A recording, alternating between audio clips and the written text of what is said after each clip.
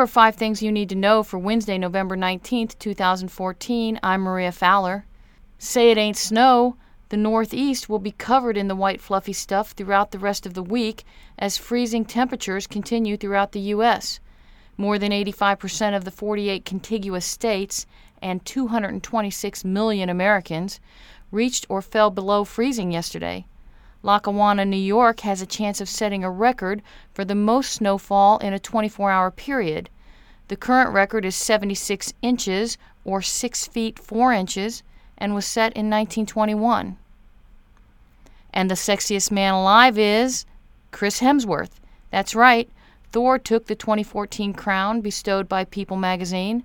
The Avengers' favorite takes over for Adam Levine, who was named the sexiest man alive in 2013.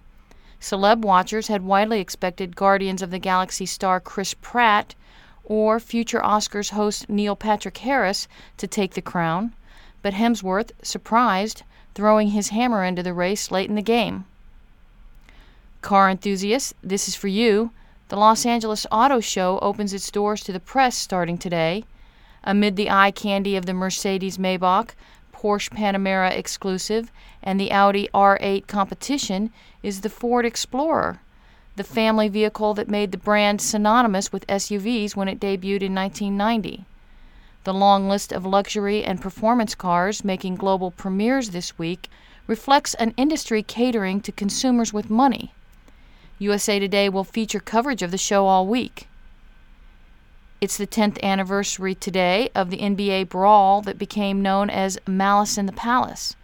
The free-for-all started when several Indianapolis Pacers and Detroit Piston players went into the stands to confront some unruly fans.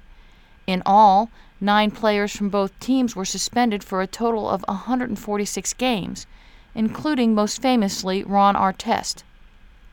Legend Billy Joel will be adding another award to his illustrious mantle today as he accepts the Gershwin Prize for Popular Song.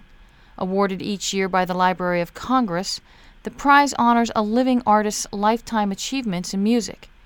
Previous recipients include Paul Simon, Stevie Wonder, Sir Paul McCartney, Carole King, and the songwriting duo of Burt Bacharach and the late Hal David. For more on these developing stories, stay with usatoday.com.